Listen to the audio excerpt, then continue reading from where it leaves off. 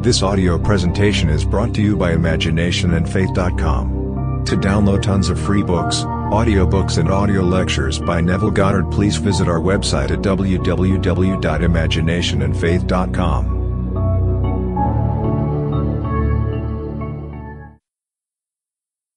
All That is Divine by Neville Goddard. In the nature of things, it is impossible for any child born of woman to go unredeemed, for the moment he says, I am, he is proclaiming all that is divine in his flesh. Therefore, God cannot cast away that which constitutes the eye of man without casting himself away, and that is impossible. Scripture teaches in the form of parables, and we must learn to distinguish between the parable told and its message. In the 18th chapter of the Gospel of Matthew we read that he placed a child in the midst of them and said, See that you do not despise one of these little ones, for I tell you that in heaven their angels always behold the face of my Father who is in heaven. The word angel means a messenger, to bring forth, and the word translated child means an infant, a term of endearment. Here we find a child is always beholding the face of the Father who is in heaven and bringing forth his message by becoming what he beholds. The reality of man is symbolized as that of the Christ child, the incorruptible seed which is always beholding the face of the Father, molding man's reality into the Father's image that he may become one with his Father. Casting his shadow into a certain role, we judge the role, not knowing that the innocent child is doing it as he molds himself into the image of the Father. In the world we play our parts by saying, I am rich, I am poor, I am known, I am unknown, yet all the while the innocent Christ child, this incorruptible seed, is beholding the face of the Perfect One, molding itself into the image of that which it beholds. It is my desire to constantly see truth so clearly that I become its image and share it with everyone who will listen. Not understanding the horrors of the world, man thinks he is damned and not saved, but I tell you, every child born of woman is already redeemed. The being that is the child's reality is molding himself into the image of the Father and becoming what he beholds. But in the world he is casting himself into the many parts to be played. At the moment he may be playing the part of a rich man or perhaps a poor man, still he is free to choose yet another state by applying the precept, whatever you desire, believe that you have it and you will. You are always molding yourself into the image of what you are beholding, whether in this world of death or that world of life. But your Christ child is always beholding the face of your Father and molding himself into his likeness, that you may know who you are and say within yourself, I am he. This seems fantastic, but it is true, for I am telling you what I know, not what I am theorizing or speculating about. No one can fail. God hardened Pharaoh's heart so that he could not let his people go. Then giving them blow after blow, he again hardened his heart, so who is responsible? The child is dreaming his job as he casts his shadow and plays the many parts. But in the end you will understand why you put yourself through hell, and you will be given 100 times more than you had before. You are playing a role now, and have played unnumbered roles in the past. Many of you here are playing the last role, but every role was for the purpose of molding you into the image of that which you are beholding. Always beholding the perfect image, hopeful that you will not deviate from it, you'll become an image of truth. Now he tells you, if you abide in my word you will know that I am the truth. You will know this when God's Son sets you free, and when your Son sets you free, you are free indeed. In the meantime you are molding your face into the image of that which you are beholding. Now you see only the shadow world, but if you believe me and remember my words in your moments of despair, they will support you in your times of trouble. In the 8th chapter of Proverbs, the little child tells us, in the beginning, when the Lord created the universe, I was beside him as a little child. I was daily his delight, rejoicing before him always. He who finds me, finds life. He who misses me, injures himself. All who hate me, love death, for they are in love with this world of death. When you view consciousness you must see the two relationships, the pure, unconditioned I am, and the conditioned I am. Now conditioned, I am aware of being Neville, a speaker and teacher. Another condition placed upon pure awareness is that of a banker, a lawyer, or that of a thief. These are all conditioned states of being the little child has cast you into, and you are playing your part perfectly. You do not see that little child until the end of the play, at which time you will hold that infant in your arms and your intense feeling towards him will come forward into speech. In my own case I said, "How is my sweetheart?" The child calls forth a term of endearment, for when you find the child, you find life. You find he who was beside the Lord when he created the world, and you will know that. He who misses me, injures himself, and he who hates me is in love with the world of death. Everything here is mortal, and in time the billionaire will leave his billions and the honored general will leave his medals. The billions will decay and the medals will tarnish. Everything here will vanish and leave not a trace behind, but he who played the part of the millionaire and the general cannot vanish. He is that little child within, who is one with God, and is God. It is he who watches and changes the image until he is as perfect as his Father in heaven is perfect. He is building the same image, and when he reflects and radiates it, you will find the child and speak words of endearment to him. The child is but a sign of your true being who is casting himself into these many roles. He cast me into the role of a poor boy, in a family with no intellectual, social or financial background. Then he brought me out as the perfect image of the Father for me to discover my own being. That is the story of everyone in this world. Now, he gives you a cushion by telling you that, through the act of assumption, you can fulfill every desire of your heart. Knowing what you want, you must assume that you have it in the same sense that the Christ child is assuming he is what he is beholding. You must behold yourself as secure if that is your desire. You must behold yourself as healthy if that is what you want. You must feel yourself into the state desired with the same persistence as Christ in you is feeling himself into the image of the Father, for he never deviates from that wish. When you know who you are, you will discover that you are free to be anything, go anywhere and possess every desire of your heart. You will also know that, no matter what you have gone through, what you are going through or what you may go through, you will be redeemed, for he, in you, will not falter watching the face of the Father. As Blake said so beautifully, you will see from what I teach, that I do not consider either the just or the wicked to be in a supreme state, but to be every one of them states of the sleep into which the soul may fall in its deadly dreams of good and evil when it left paradise following the serpent. It was the serpent, the symbol of eternal life, that said, "Did God say you would die? I tell you, you will not really die, but will be like God, knowing good and evil. Eating of the tree of good and evil, you remain in the world as you judge another, but behind your mask is the Christ child, who is molding you into the image of the Father. If you find yourself in a state you do not like, apply this principle and assume you are free from all encroachments, knowing in the depth of your soul that you are seeing the face of your Father. When you first see him you do not know he is the Father. Just as a child knows its parents before he knows they are his parents, you will know God before you know he is the Father, and you know the Father before you know he is yourself. This is how consciousness awakens in the world. The Son of Man comes to save those who are lost by their wandering consciousness. You simply wandered from the state, that is all. You are not lost. When you say, "I am," you are in, of and moving towards the I am. Always in him and of him, you are moving towards consciously thinking from being the one I am.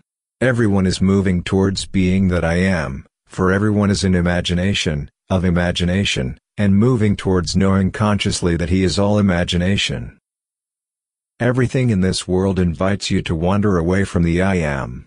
Urged to believe in that pill, this diet, a man, you move away from your true identity and become lost as your consciousness wanders. But it doesn't really matter, for you cannot be lost, as the Son of Man will come. He is the one in whom the ideal has been realized. Called Jesus, he is the personification of the incorruptible seed which awoke, budded, flowered, and bore its fruit. And in that state you move towards fatherhood when your son David reveals your true identity. Last lecture night I tried to make my message clear, but there were those who did not understand, so I shall repeat it briefly now. The message is simple. In Scripture, the expression Christ is used of the human race and of the human who has achieved the ideal. The human race, with all of its generations and experiences, is personified as the eternal youth, David. Now the being in whom the ideal is realized, is called Jesus, who is God the Father, whose son is David. Everyone in whom the ideal is attained is Jesus, and in the end there is Jesus only, who is the one body, one Spirit, one Lord, one God, and Father of all. You, individually, will attain the ideal when you are confronted by your Son who bears witness to the fact that you are God the Father. This may not be the easiest thing to grasp, but you dwell upon it. Lean against this truth in time of trouble. That is what Paul meant when he said, "I consider the sufferings of this present time not worth comparing to the glory that is to be revealed in us." Paul never doubted this heavenly vision was the promise God made to the fathers, but he didn't spell it out. I am trying my best to make it as clear as possible. The sum total of your experiences in this world of humanity, no matter how cruel they may have been, when fulfilled, produce David, so in the end you will say, "Father, forgive them, for they know not what they do." On this level we judge and condemn, but these parts must be played by you, an individual, before you can produce David, and when you see David you know you are God the Father and that is Jesus. Now, he calls a child and puts him in the midst of them saying, "Let no one despise one of these, for I tell you that in heaven their angels always behold the face of my Father, who is in heaven." Why? Because a man always becomes what his eye beholds. You can take anyone and represent him to yourself as the man, or woman, you would like him to be and, if you do not waver in that representation, he will conform to it. If you want someone to be big in your world, you must make him big in your mind first, and treat him that way morning, noon and night. If you see him as that being, he cannot fail, because he must become what you behold. But you cannot waver. The moment you listen to a rumor, you change the picture, and you cannot. Many years ago I read the story of famous theatrical mothers and their sons. One was Milton Berle. He was her only child and she built her world around him. She would join the group of boys playing ball and tell them that Milton was the star, and whatever he said, they were to do. If they did not, she would take their ball and bat away. The story listed a dozen such children whose mothers held that ideal of their sons in their mind's eye. They did not falter and therefore their sons could not fail. They had to become what their mother beheld of them. If a mother compares her son to another child and finds her as wanting, she has broken the image. She sees him less than, but she must see him as great and never falter in her image of him if she really wants him to be great. Now, there is something in you that has never taken his eyes off the face of the Father and will not deviate until you are perfect. In the meantime, it casts its shadow and you play the part of a bum, a part necessary to bring the image into focus. Then it will cast another image and yet another until you are perfect as your Father in heaven is perfect. But what is the reality of your flesh? I am. When you say I am, you are proclaiming that which is divine and cannot be cast off unless God is willing to lose himself, for the I in you is God. Therefore, God cannot fail to achieve his predetermined goal, which is to fashion himself into and eventually become the Father. What a mystery! Just think, before that the world was, you were predestined to become its author, its actor and the one who supports and sustains it. You, who have played many horrible parts, are Jesus. And when your image is perfect, you will awaken as he who is God, the Father of humanity. And when humanity is gathered together into a single being and projected, you will see your son David. That is the mystery. What the next play will be I do not know. I only know that, until everyone has awakened, this play is not complete. So, don't criticize, or condemn, because, from above, we will aid every being here to come home. We are the ones called, those who came to save the lost. First we seek him, then save him by bringing that wandering consciousness back to the vision of the Father. Now my one consuming desire is to see truth so clearly that I become an eyewitness and can tell my experiences just as they happen at me. I am not asking you to stop giving your money to charity if, in the giving it gives you pleasure, but giving to the poor and needy is not going to save you. Only that which is in you, whose face is focused on the Eternal Father, can save you by becoming what he is beholding. As he sees it, he casts its shadow. Knowing you need a certain experience embodied, he casts its shadow, yet gives you a cushion, telling you that whatever you desire, if you will but believe you have received it, you will. You may now be cast in the role of a poor man, but you need not anchor yourself there by claiming you cannot become rich. Rather, you can cast yourself in the role of a rich man by believing you are rich. You can cast yourself, consciously, into any role you desire to express while you are molding yourself into the image of the Father.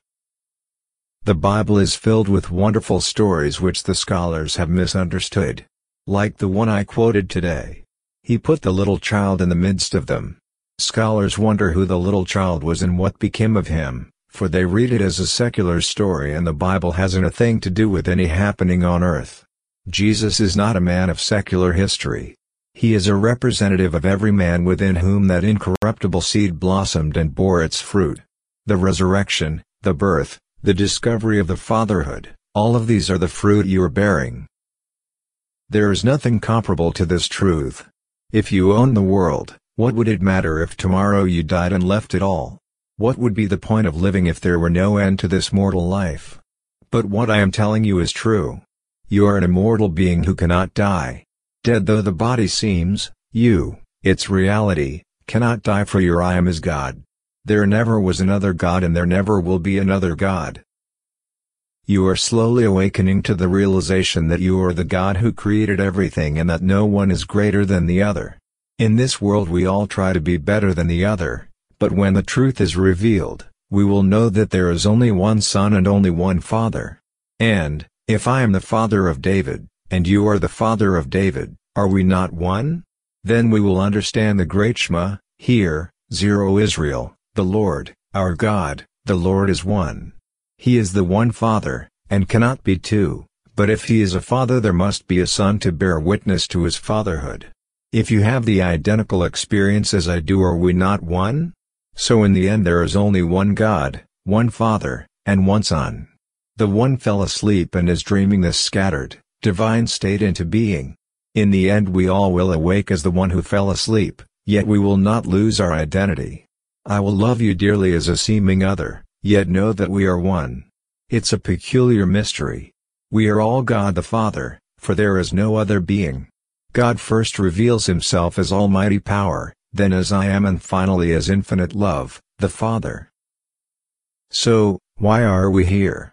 Blake put it beautifully, we are put on earth a little space that we may learn to bear the beams of love. In your present state you could not stand the beams of love, for God's infinite love is sheer power.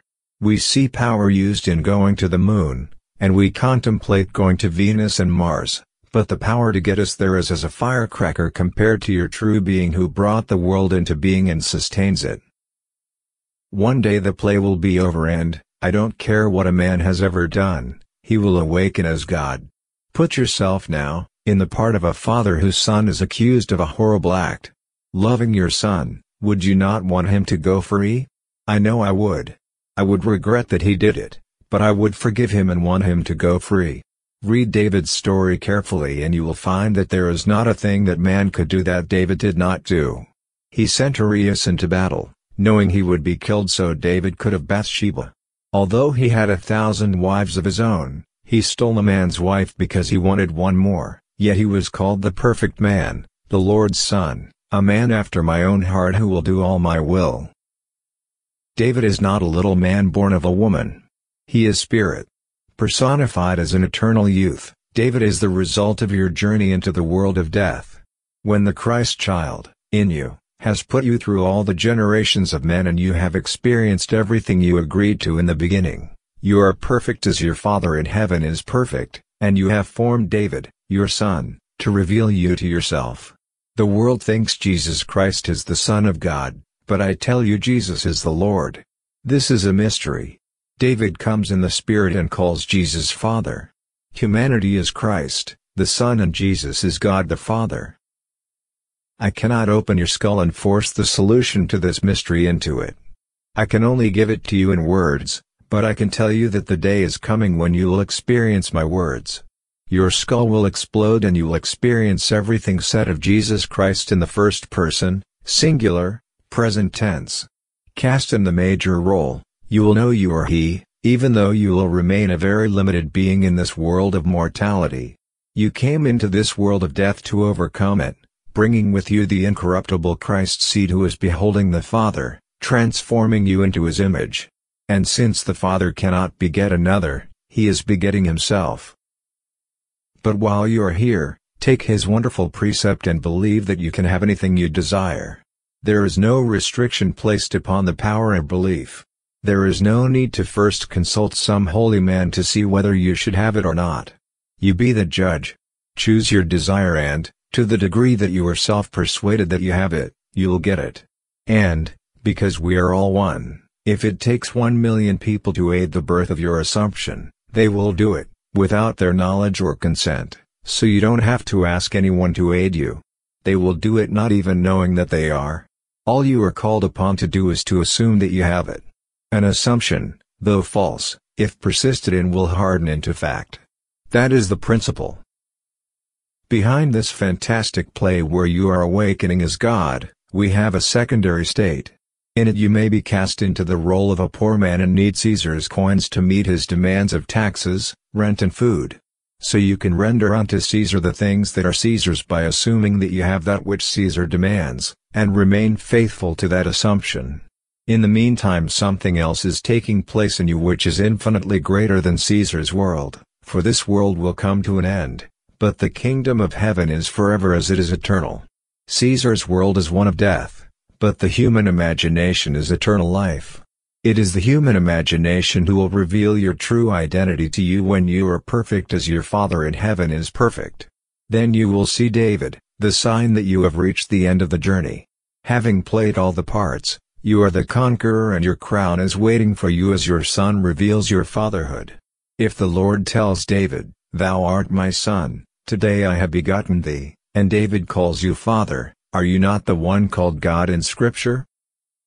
It seems so silly for a little man, one of billions, to make these extravagant claims, but they are true. Einstein was a man of small stature, but he conceived an idea that has changed the thinking of the entire world. So God, wearing the mask of a little man, takes it off to reveal His true identity, and the little man's words, believed, will change the world. So the little child was brought and put in the midst of everyone. Don't despise him, for he is the one who was with me in the beginning of time. When I laid out the foundations of the world he was beside me as a little child. He was daily my delight, delighting forever in the affairs of men. He who finds him, finds life. He who misses him injures himself. He who hates him, loves death. The little child is a symbol of you, molding yourself into the image of the Father. You are casting yourself into these shadow worlds, and when you are perfect you will radiate your Father and bear the very stamp of His nature. Then David will stand before you, in the Spirit, and call you Father. Now let us go into the silence.